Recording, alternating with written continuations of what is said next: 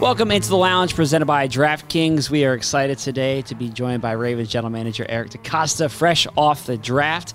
It's been a busy few weeks here, no doubt about it. So let's start with this, Eric. And this is what I heard. So you guys are on the clock in the first round, and you're considering who you're going to take at 22.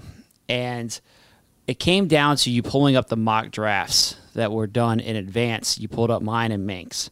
And you saw laminated. They were laminated. Right. They were ready to go. These are official. And you saw that I had us taking Zay Flowers, and he had us going with Deonte Banks. You said, guys, we can't let Mink be right. Garrett's pick has got to be the right one. And that's how you ended up on Zay Flowers. Correct? Well, that definitely factored in. But on a serious note, so there's this whole school of thought now that, what people are doing, the analytics community, one of the ways that they're actually building out their models is to look at all the various, mock drafts and basically collate all those mock drafts, and that becomes a part of all the other, parts of the recipe that go into these predictive models is how kind of the wisdom of the crowd mentality, how people think about these players as a way of looking at, league value.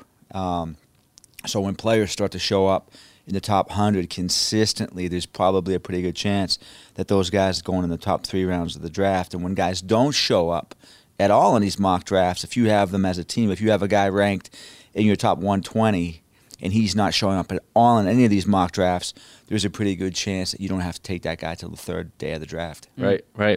Well, I keep telling Garrett that Zay's my guy. He was my guy, his pick, right? Because of all the wide receivers, I like Zay the most. He was my guy. So my question for you is, 4 straight wide receivers go off the board.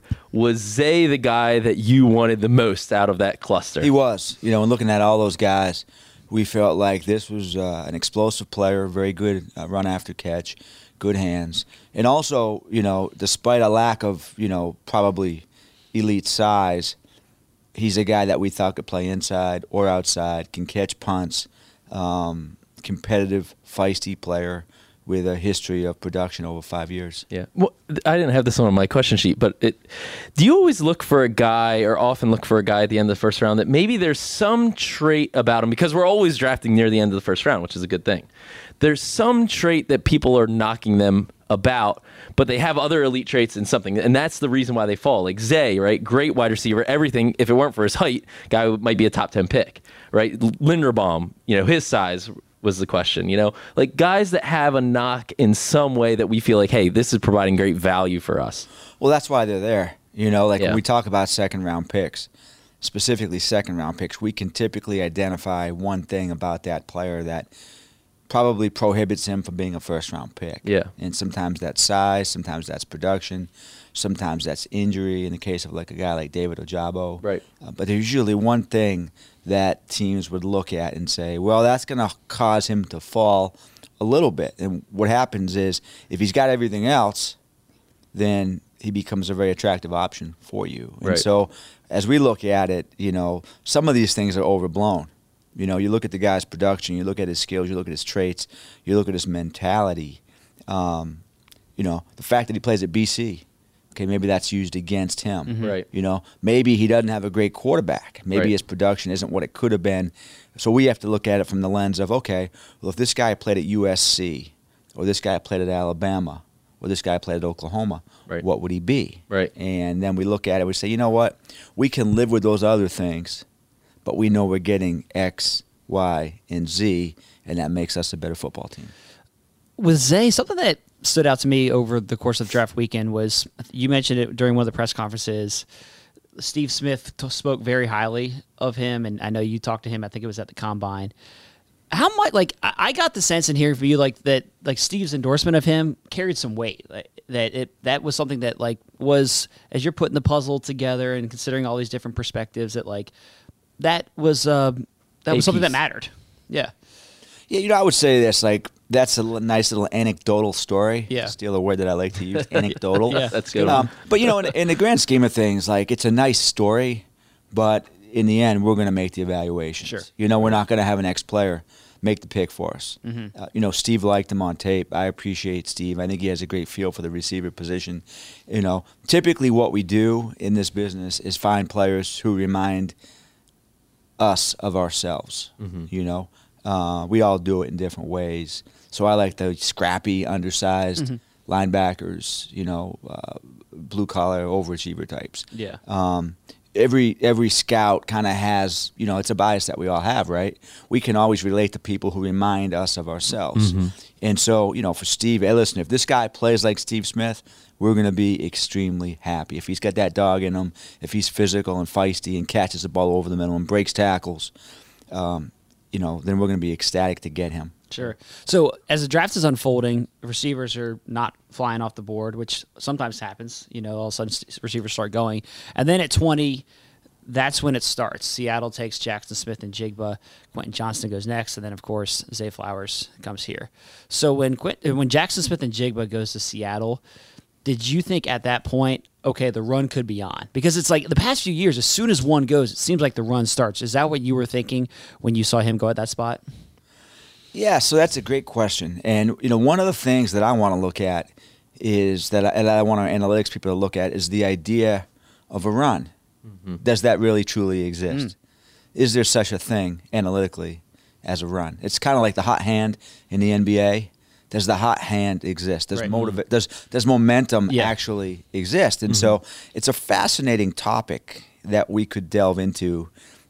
I do think there's something to be said that once the toothpaste is opened up, you know, you can't close it, and we started to see receivers. We've seen in other years. I think we saw it in the third round this year with the inside linebacker position as well. We started seeing those guys come off the board a little bit. It's the panic. It's the idea of a panic. Like you start to see a small sample of players get selected, and now other teams are thinking, oh, man, if we want a receiver, we have to draft one right now because the guys we like are all going to get taken. Right. So there was a run. We saw the guys all get picked right there. You know, I always felt pretty good about the receiver position because I felt like our board might be different from other teams' boards. And the fact of the matter was, and is, we liked all four of those guys. Yeah. Every single one of them. Every single one of those receivers was a viable option for us in the first round at different points. And maybe some guys would be trade backs, maybe other guys wouldn't be. But we saw all four of those receivers as potential first-round picks for the Ravens. Right. Interesting. Item scarcity reminds me of being in the cafeteria on Taco Day, and somebody hits the guacamole early. Yeah. And you're like, oh, I better get up there now. Yeah. Well, you know, back in the old days with the frozen yogurt too, like if George was up there, Coquinas, right, then Moriarty was going to be up there next. You know, because he was always worried that there wouldn't be enough for him. Exactly. It's and real. Once that machine ran out of frozen yogurt, you know, you weren't really sure if Manny was going to be there in time to fill it up before you had to go back up to your desk. Totally. Exactly. You know, hence the hour-long lunch. This will be part of the study that your team does. Exactly. It's the hour-long lunch.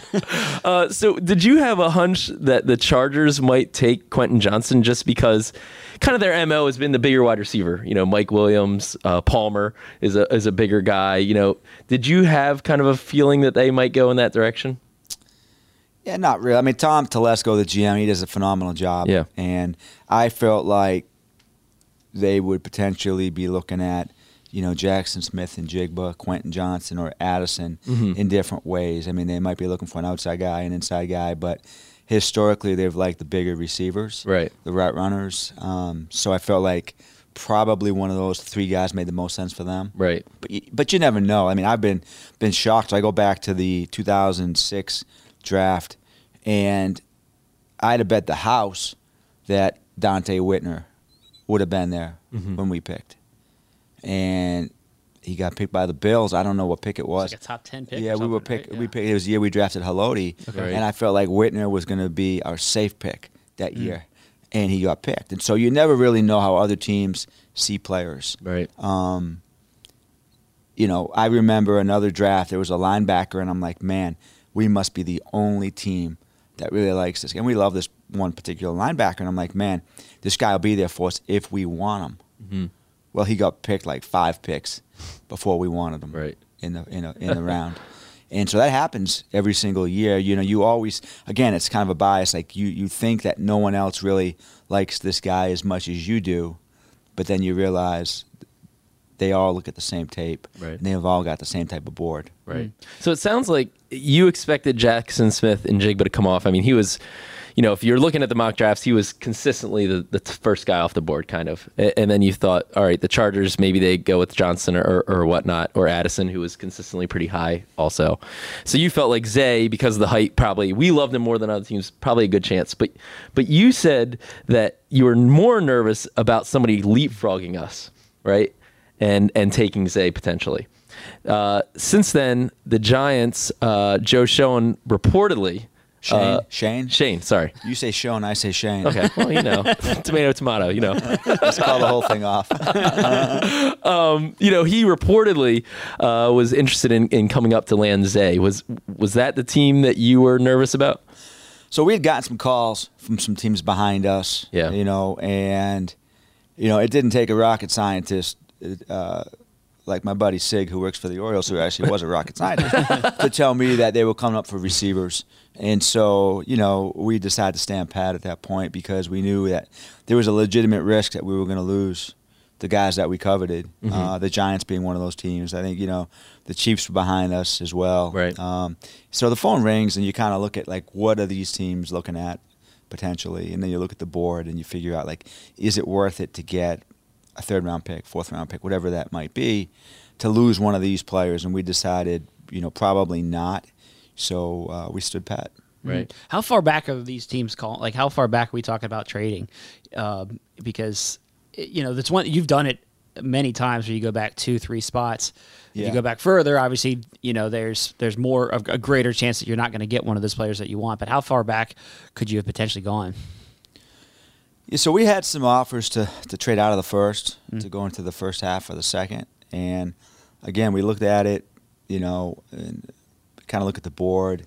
We use a pretty sophisticated model that our guys came up with that helps us predict which players are going to be there when we're on the clock. It's pretty damn accurate, I have to say.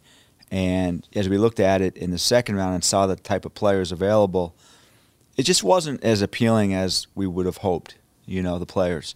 So for us to pick at 22 and get a guy that we thought was a top prospect versus trading back and getting, a third-round pick, maybe, it didn't make as much sense this year. Now, in some years it does.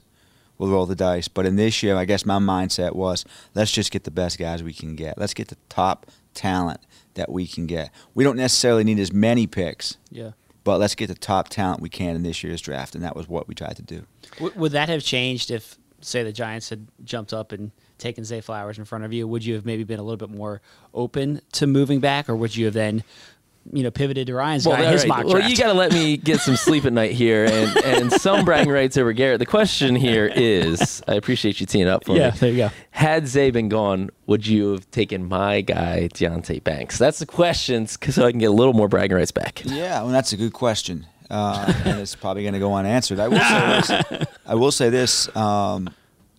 I thought the Commanders did a great job. They took one of my favorite guys in the draft. Forbes. Manuel Forbes, yeah. We had him come in and visit us, spent the day with him. Ball hawk, a skinny dude, but just a straight-out baller, just a good player. And he was a guy that we thought was an outstanding player and would have been a guy that we would have considered in the first at some point. Trade back potentially, stand pat potentially. He went, I think, 16? Right. That was an aggressive pick, but Yeah. I think that's going to be a pick that as you look back on the first round, you'll say, you know what, that was an awesome draft pick. Well, it's another guy kind of who gets knocked because of size or whatever, but like you look at the interceptions and it's like, whoa, what are we missing here? This guy made plays. Yeah, That's totally. interesting. So in your time as GM, you've selected receiver 3 out of in the first round, 3 of the 5 drafts. Is that in part because the receiver position in today's NFL has just maybe taken on even more significance? Is it based on the fact that when these guys get second contracts, they get such massive second contracts?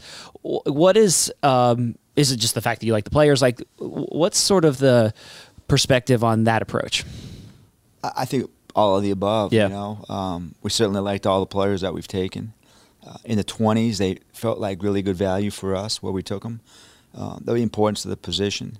But I think that, and you made the point, and it's a true point. When you look at these second contract values of these wide receivers, it makes sense to us that you would try to get a young guy who can perform at that level and get him on a 4 or 5 year rookie wage scale. Mm-hmm. Because once they sort of, it's not like a used car, right? I mean, you pay full price for a used car, and then you can buy that same car 4 or 5 years later at a massive discount. Receivers, they're the opposite. You get them at a discount, and then you pay full price times 2 4 or 5 years later. So for us, the idea that we're going to get these guys on the rookie wage scale potentially.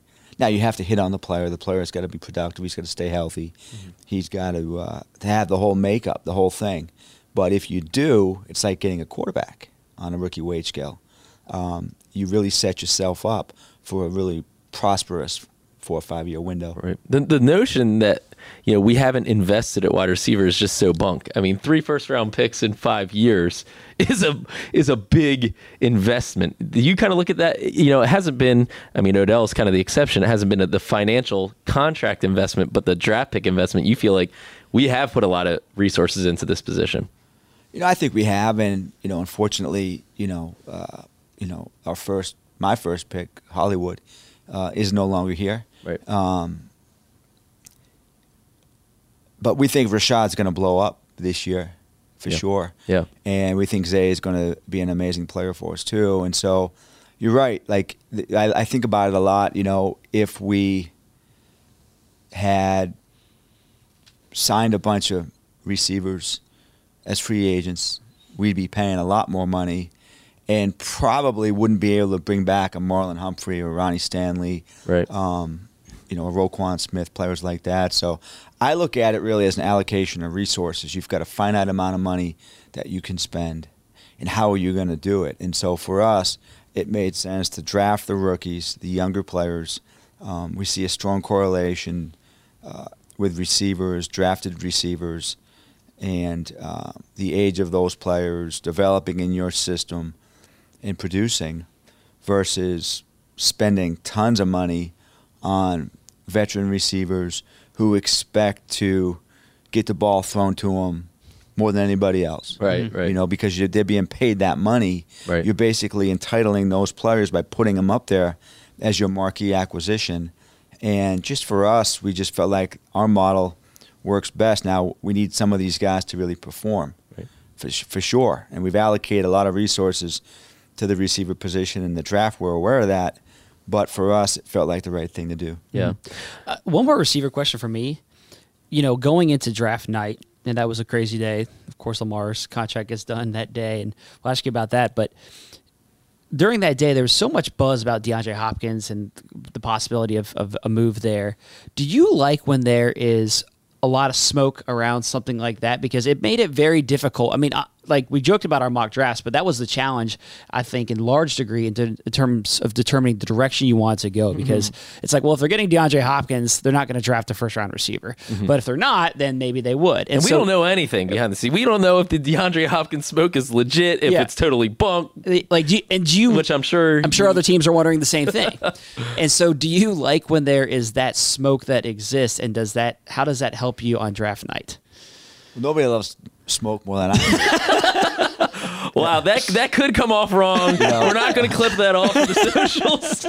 But I tell you, anytime you can create a little distraction, then you should. I mean, the draft is the ultimate chess match, right? And I'm aware of that. I think that was my 19th draft that I've run. So there's a lot of experience there, and there is a game. It's a game within a game. It's other teams trying to figure out what you're going to do. It's people in the media trying to figure out what you're going to do so that they can tell other people in the league, which happens quite a bit.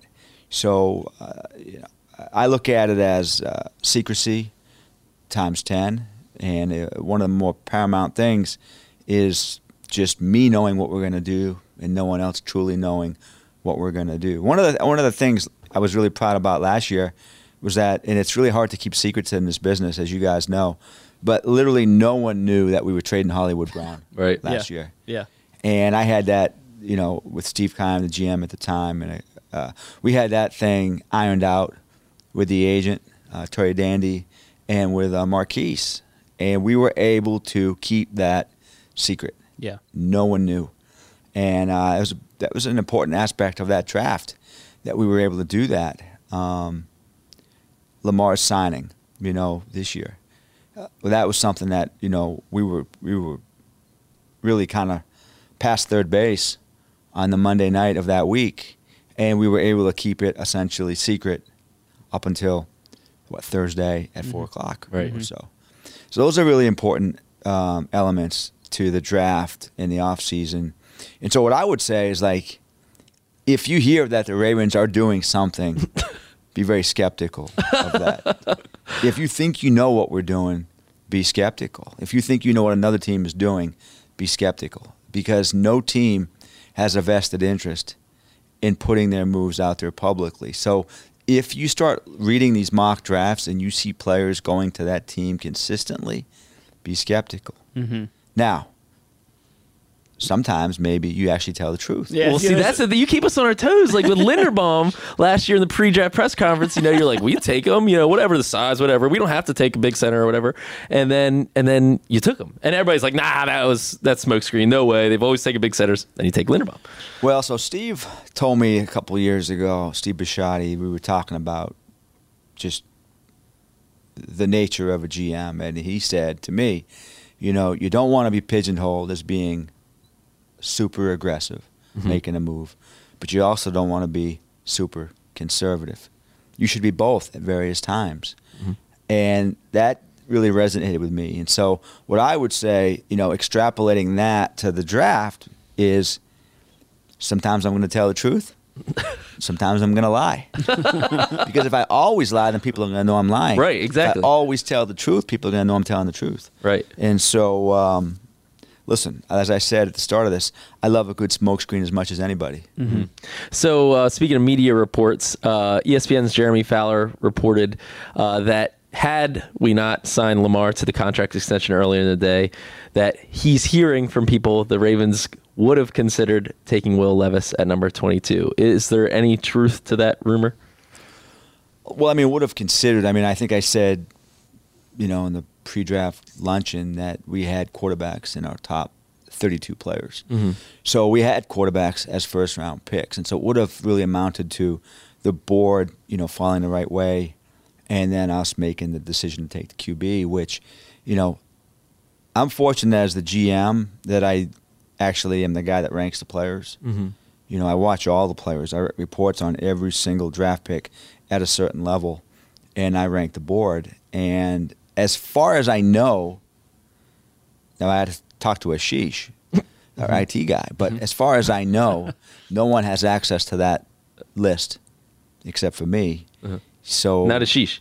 Well, I got to talk to Ashish. Okay. All right. I'm going to have to delve into that. But what I would say is, as far as I know, I'm the only guy that has access to our list. Right. So I'm the only guy that would know that. Yeah. So how much did getting the Lamar deal done that week, that day, impact your draft strategy? Like, other than the fact that it was maybe a sigh of relief and it was just like, okay, that huge piece of business is done, but how much did it affect things going into that weekend? Well, I think it provided a sense of clarity for me, just to really be able to focus and hone in on those 3 days, making the picks. It probably, made the quarterback position less important in the draft. I will say that. But in general, I think just my mindset of being able to focus. If you think about your own lives, and you've got, say, work commitments, but you've got something personal in your life, that's like a major burden, and we've all had that at some point, right?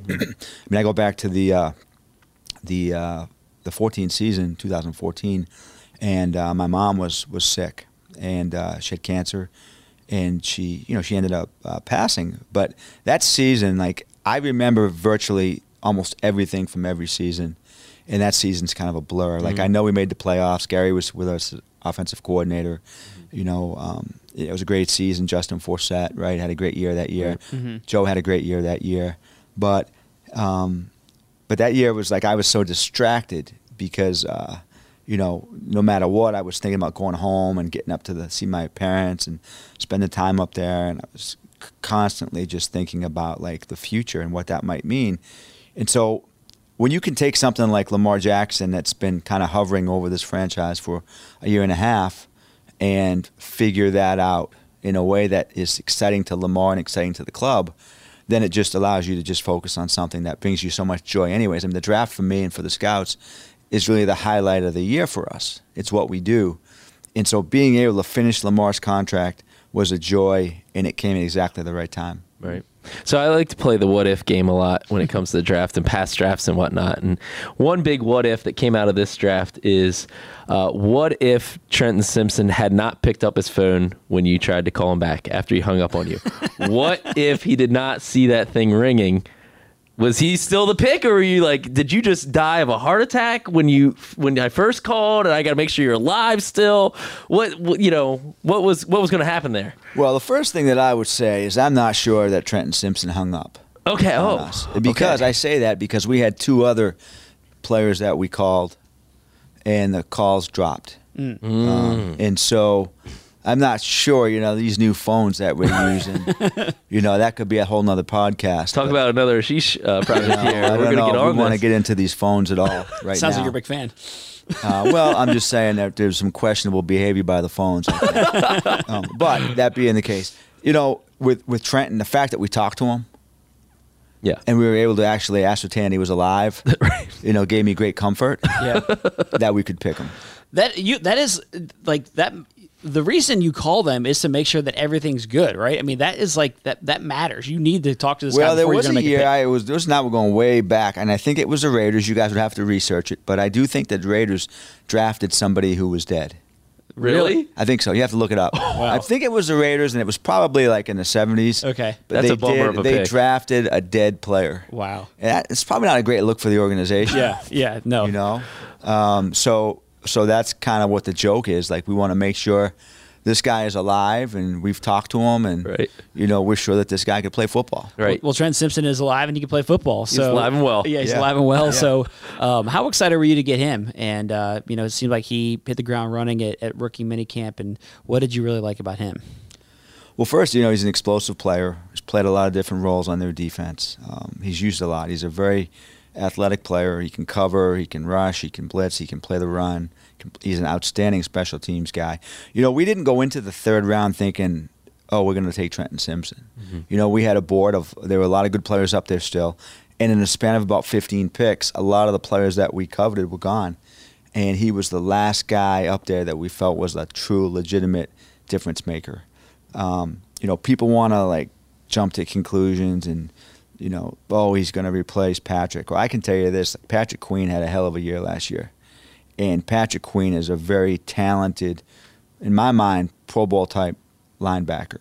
And he's going to have a great year this year. Yeah. And we want Patrick Queen on this team. We want to keep him on this team. We will, at some point, try to get him signed, hopefully, to an extension if we can. The fifth-year option was something that was more based on business and the economics, the salary cap economics, than actually Patrick Queen, than actually his performance and what he does as a player.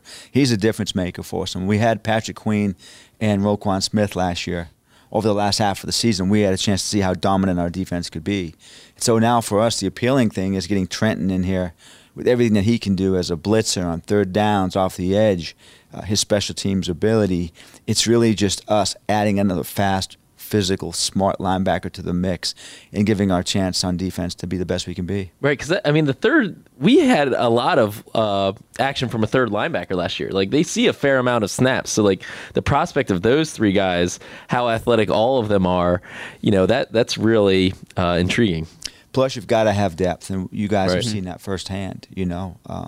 If you lose a quality player, you've got to have a quality player to replace him. Right. And so it's never the worst thing to draft the best available player. I mean, that's going to be what we do here. And we feel, and I said this recently, it's like, value investing or putting your money into the stock market. Like over time, that has proven to be the best way of increasing your wealth. And like we look at, best available player the same way. Mm-hmm. There's a thought that, drafting need is the smartest thing. But what often happens in that situation is you draft need and you end up being disappointed by the player that is the need at the time, because his ability doesn't hold him to that same standard. So for us, looking at it like best available player, we know we're getting an impact player. Now, maybe there's an impact player in front of him, but over time, that best available player is going to play. And when he does, we believe you'll be very happy. Right. Mm-hmm. It is kind of crazy. He's the first player from Clemson that we took. Zay was the first from BC. And then we had Caillou was the first from Stanford. Is there, you've been like a big school kind of guy in your draft history, but none of those three schools in our team history. It's kind of crazy. Yeah, there was a linebacker at Colby College up in Maine that we were trying to draft. And really? We couldn't get him on the phone.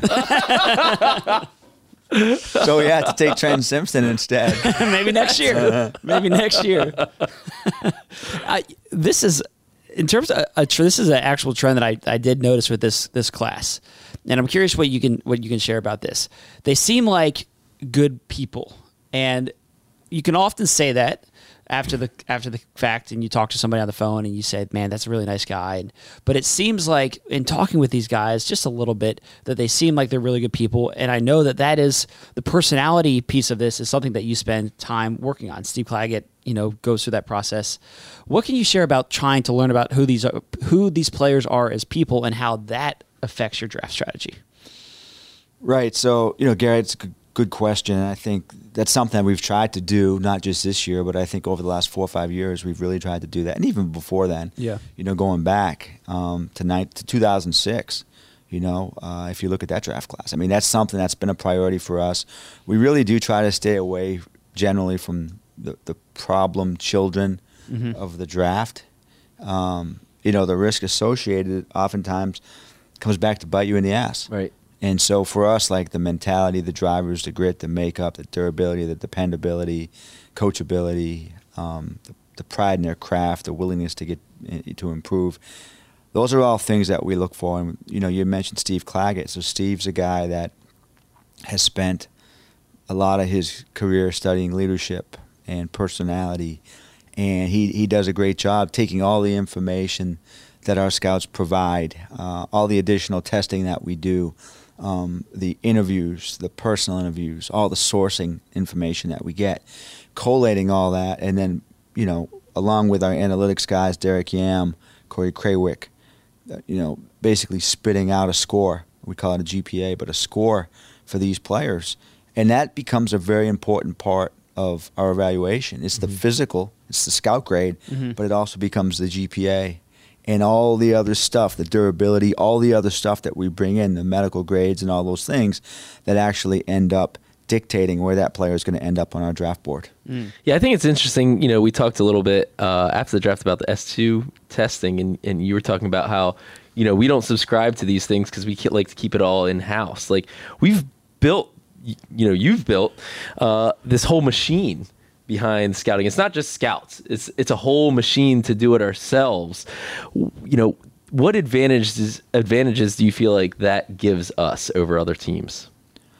Well, I can't say that we do it any better than anybody else, but we certainly do it differently. And it goes back to Mr. Modell and Coach Marchibroda and Ozzie in those early years, and we made the decision to just do everything in-house. Yeah. We don't subscribe to national combine scouting. We don't subscribe to Blesto. Those are the two scouting services. We've always had a scouting staff that was probably a little bit bigger than most. We've really tried to develop our scouts. As you guys know, you've seen a continuity in scouting. And, most of our guys and women now start with us when they're 24, 25 years old. We train them over a period of time, and then we promote, and then we promote, and we retain. And they really do learn the Ravens way, and they understand the culture of the players that we want, how we do it, the terminology. They know the coaches. They understand the scheme. And I would say that one of the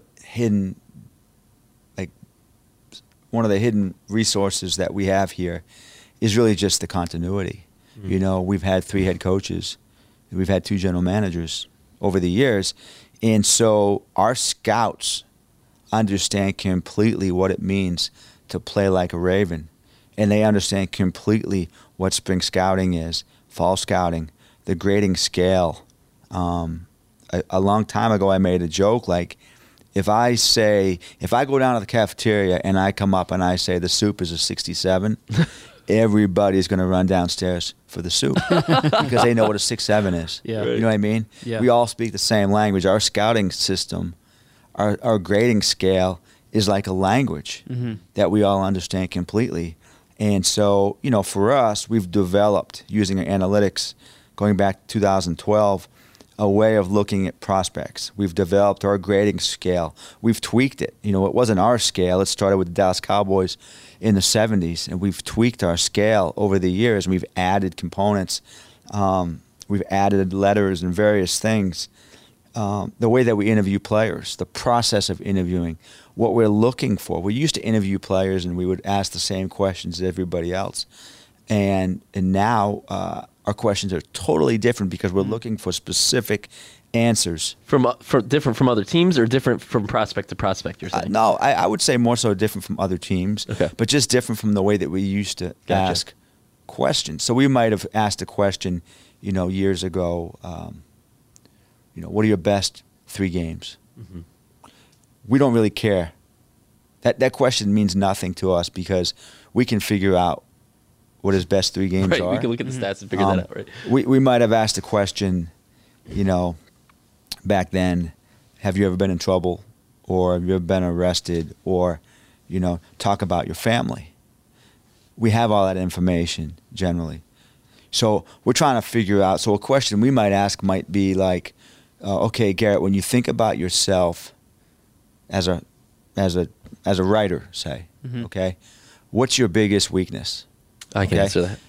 And so then you'll say to me, well, you know, I use too many adjectives. I don't know. I don't use enough commas. Whatever it might be. This Right? guy doesn't know how to punctuate to save his All right, well, life. there you Punctuation's go. overrated. There you go. Okay, so you don't even know when to use a semicolon. Okay, Right, whatever that exactly. might be. Exactly. So then I would say, okay, so what have you done? Here's the second part of that question. What have you done to fix that?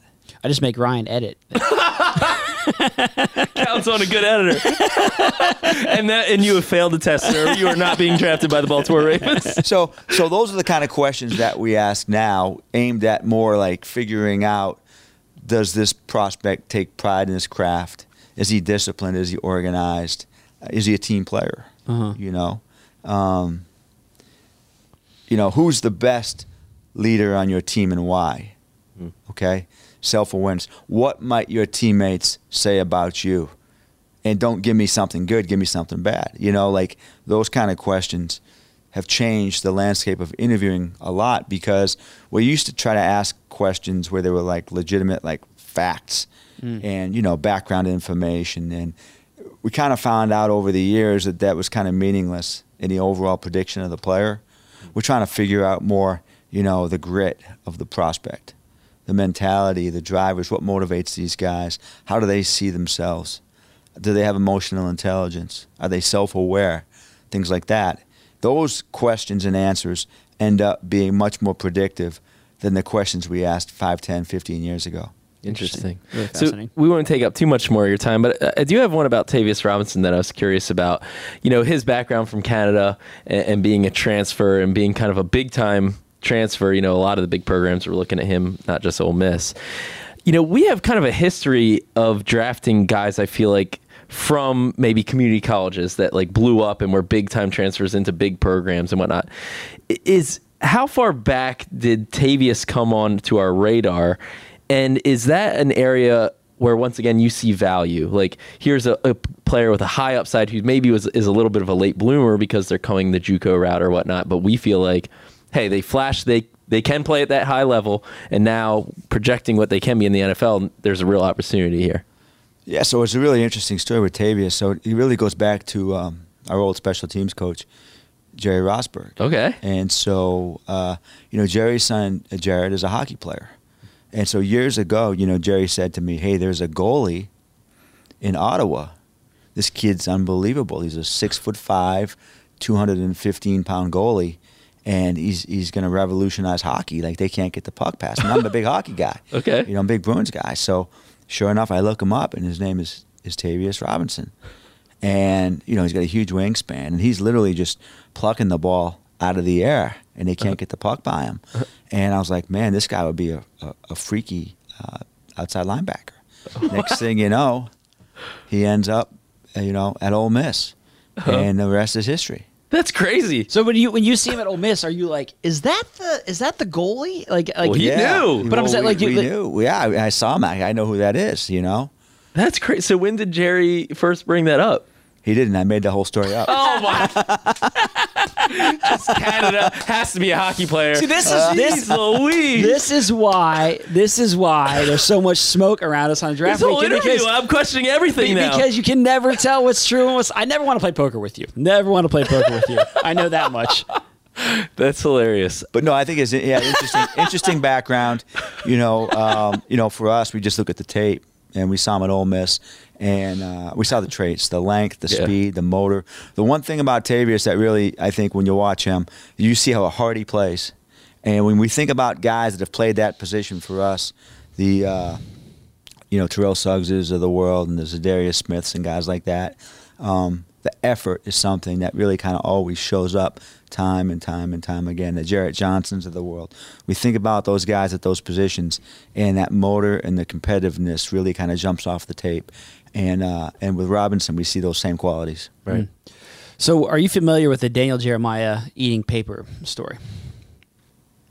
No. Oh, okay. All right. So Daniel Jeremiah said, we had him on the podcast, and he said, if the Ravens make only 5 picks, I'll eat a piece of paper live on television during the draft. Like, there's no way that they're only picking 5 guys. And generally, he was probably meaning they would trade back in the first round. Right, exactly. That was the Get more thought. picks. Get more picks. Right, exactly. And so you make 5 picks, you do your draft recap press conference. Everyone's like, all right, it's done. Yeah, we're excited. I want to see Daniel eat some We paper. take that clip from when he was on the podcast. We tweet it out. Tweeted at Daniel Jeremiah and the NFL Network. They're talking about it, on set. We come up here. We're doing the recap episode of The Lounge. And then all of a sudden, chaos breaks, and we have to run back downstairs because you trade back into the 7th round and take Andrew Voorhees. So, how much of...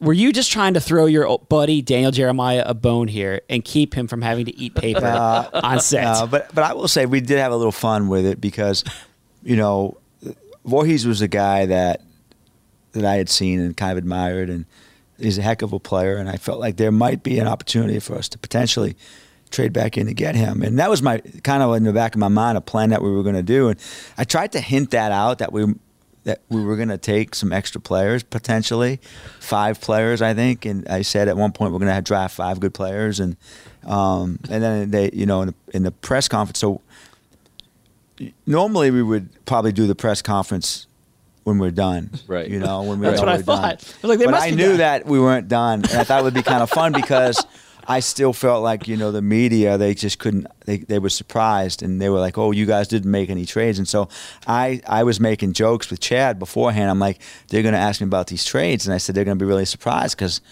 I'm going to make a trade. I'm going to go down there, and they're going to think the draft is over, and then we're going to jump back in.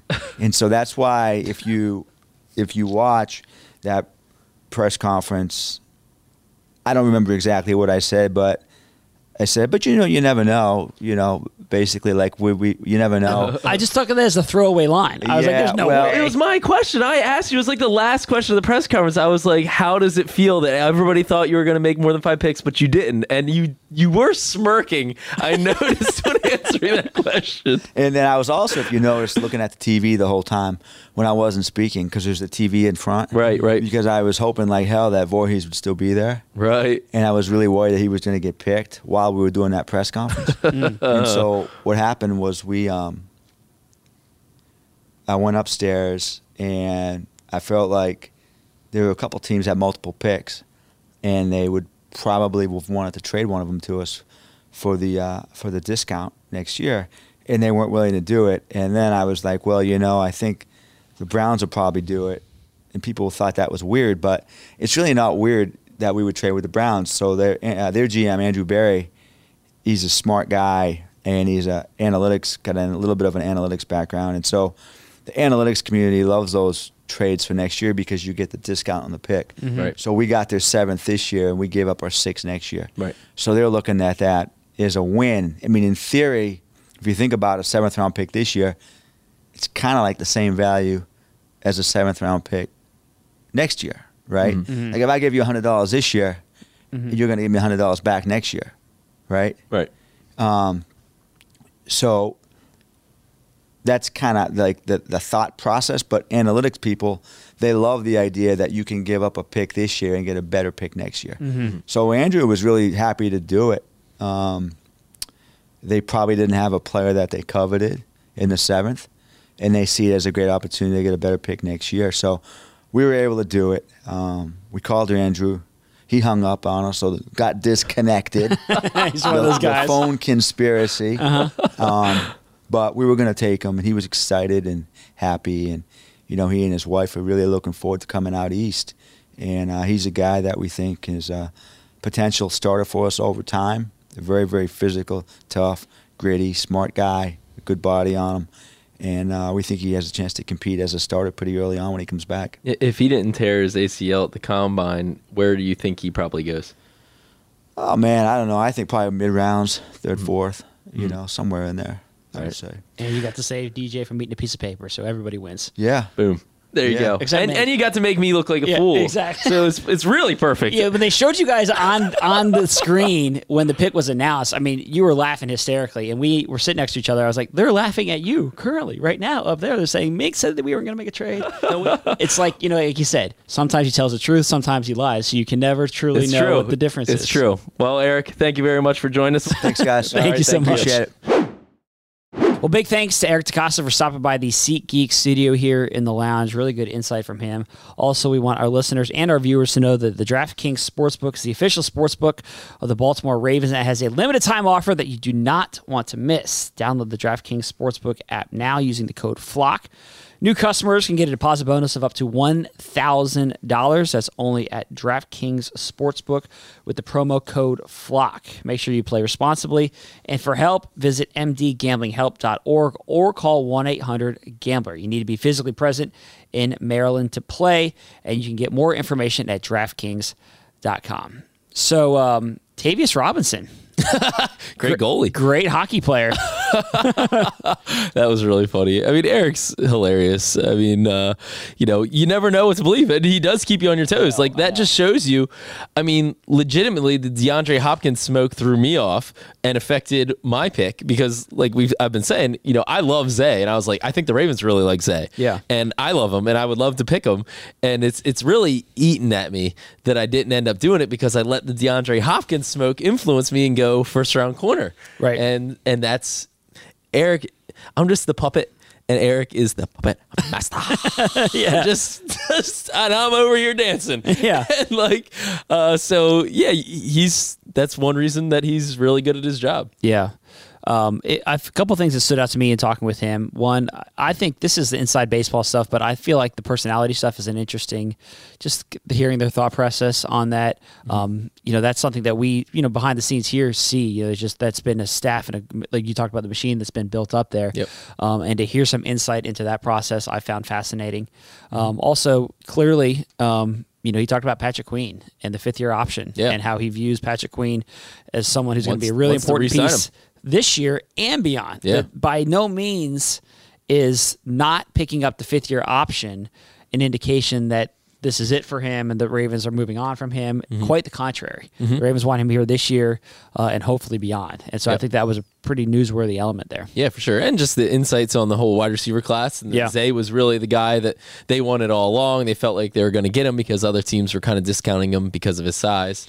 Just the kind of the way they sized up the wide receiver board there was interesting, I thought. Yeah. And hearing that they could have traded back into, early in the second round, that would have totally changed the caliber of the player that the Ravens are getting, which 100%. And then also like these receivers who we spent so much time talking about, Jordan Addison, Zay Flowers, Jackson Smith-Njigba, Quentin Johnston, all those guys would have been gone. And so you're looking at, a much different player at that spot. And, I'm certainly excited that they ended up taking Zay. Well, what's also interesting, my guy Deonte Banks, he didn't really give me a whole lot of faith that Deonte Banks was going to be the guy. He kind of said, like, it sounded like Forbes was almost the player they expected would be there at 22, almost like, for lack of a better term, the safe pick. Sure. Like he's talked about in previous drafts, that Forbes would probably be there.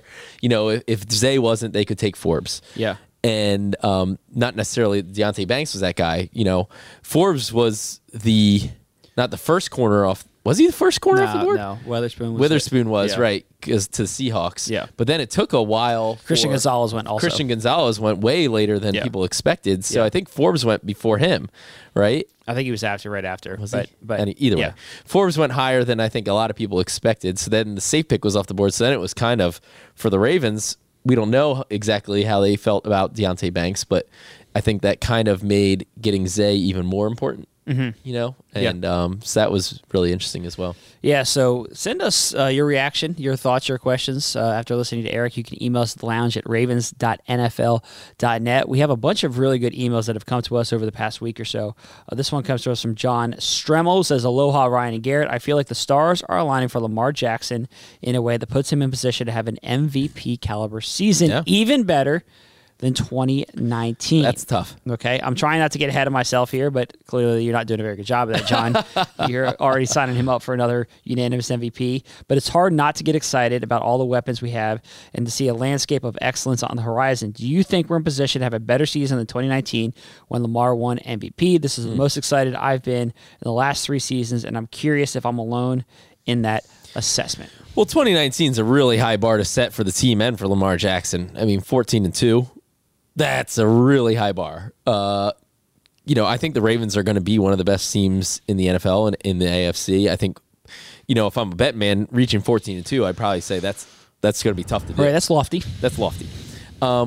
Also, with Lamar, I don't think you really should compare it to 2019 because that was such a unique year. I mean, the Ravens rolled out, this. They had kind of debuted it a little bit at the back end of 2018, but really with Greg Roman in his first full year as coordinator, rolled out this revolutionary style offense that took the league by storm, and Lamar took the league by storm. And, obviously the rushing record and all that stuff. It'll be a different season this year for Lamar Jackson than it was in 2019. Do I think he can be just as effective in a different way and be an MVP candidate / front runner? Mm-hmm. Yes. Absolutely, 100% yes. I think Lamar Jackson could 100% win the MVP.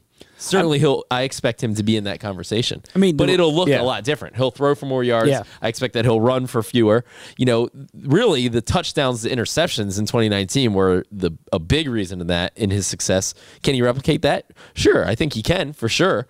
Again, that's a lofty bar. He led the league in touchdown passes. That's hard to replicate again. There's a lot of good quarterbacks out there, but I think that Lamar is primed and set up for a career year that'll just look different than 2019. Look, I think that this team is going to be one of the best teams in the league, like you said. Yeah. I agree with basically everything that you just said. I think that to answer John's question, should you be this excited? Yeah, I think you should be. I think, yes. I mean, I think that the Ravens are a legitimate Super Bowl contender. I think they're going to be one of the best teams in the league. I think they have all the pieces to be incredibly fun to watch every single week. They just made Lamar the highest paid player in NFL history for a reason. All right, so they believe in him. They want him to be a player that's an MVP candidate every single year. And I think that with Lamar, when Lamar's been here and Lamar's been healthy, the Ravens have been a playoff team every single year. Right. And I expect them to be a playoff team and then some this year. That would be my guess, as we're sitting here recording this in May. But I think they've got all the pieces. Lamar's a great player, and I think the Ravens have a really good season in their future. Yeah, for sure. All right, here's another email. This one comes from Todd Wasserman. He says, now that the offense looks awesome with Lamar back and with all the new additions, let's examine the defense. Last year, the defense was great and at times dominating, but I need some convincing for this year's defense. With the loss of Calais Campbell, Marcus Peters, and Chuck Clark, how can the D be at the same level? Well, let's just say, first of all, we haven't lost Marcus Peters. He's still a free agent. Eric DeCosta even said he wouldn't rule out, or John Harbaugh said he would not rule out the possibility that the Ravens still add another veteran cornerback. Whether that's Marcus or not, who knows, but he's still available. It's an option, potentially.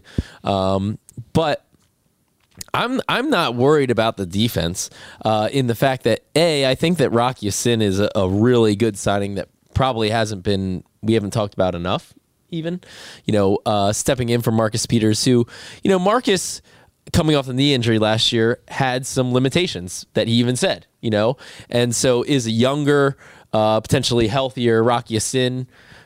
How does that, play up to Marcus Peters? Well, the Marcus Peters of last year, or the Marcus Peters before the knee injury, two different players, kind of. And Marcus even said he didn't really trust his instincts fully last year. So I guess that's my way of saying I don't know that the Ravens have taken some big step down at cornerback. Plus you have to factor in Jalen Armour-Davis has a year under his belt. Now he didn't get a lot of action as a rookie, but has NFL experience. He's been in the NFL for over a year. Pepe Williams the same. They drafted Caillou Blue-Kelly.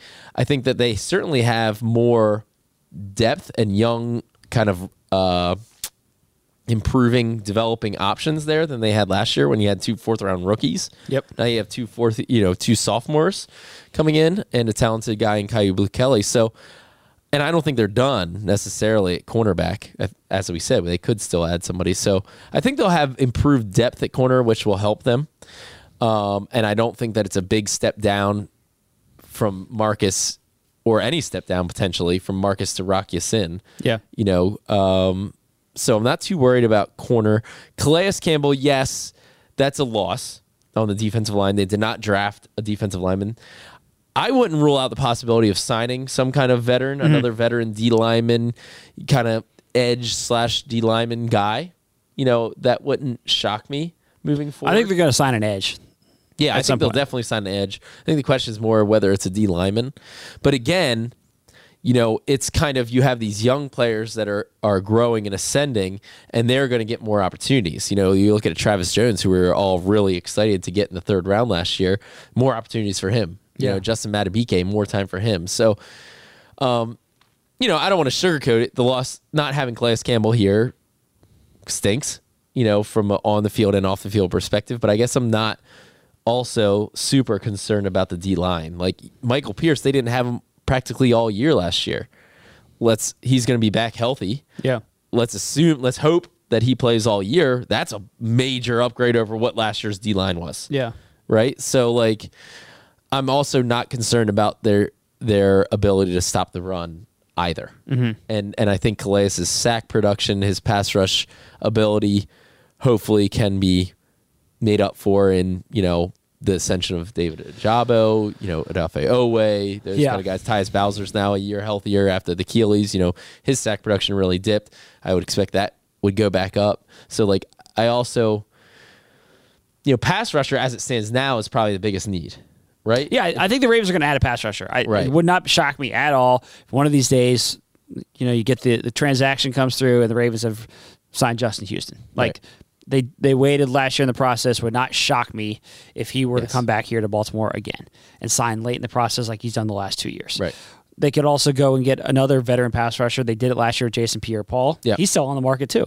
Yep. So they could go dip into their toes into those waters again, and I think that they will at some point. Yep. I feel good about the defense. They got the best inside linebacker tandem in the league. Yep. They have a really good secondary still, I think. Right. Marlon Humphrey, one of the best corners. Marcus Williams. Great safety. Right. Kyle Hamilton coming off a fantastic rookie year. Now, he's changing positions a little bit, but that's what he's played his whole life, so I don't expect him to have any issues. Really, I think it comes down to pass rusher right now. Like I said, is kind of the biggest remaining need. And something that we haven't talked about a lot is who's the 3rd corner.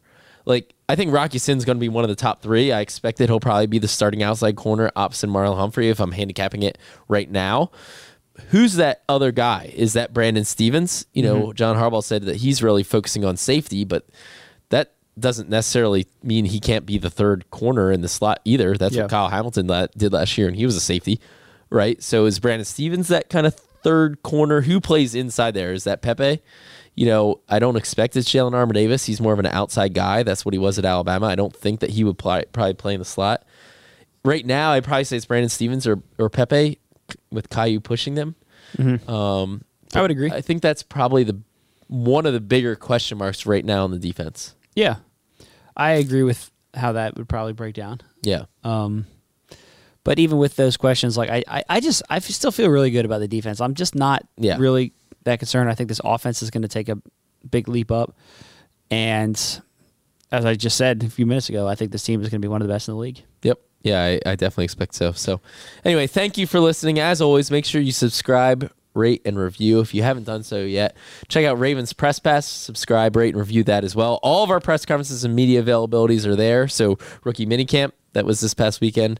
All the press conferences with Zay Flowers, who we talked to Eric DeCosta about, with John Harbaugh, and other Ravens draft picks are all there.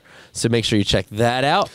Another promotion thing here. The NFL schedule is coming out on Thursday. Yes. So we are going to have a schedule reaction podcast. That's where we're going to do the draft, travel draft.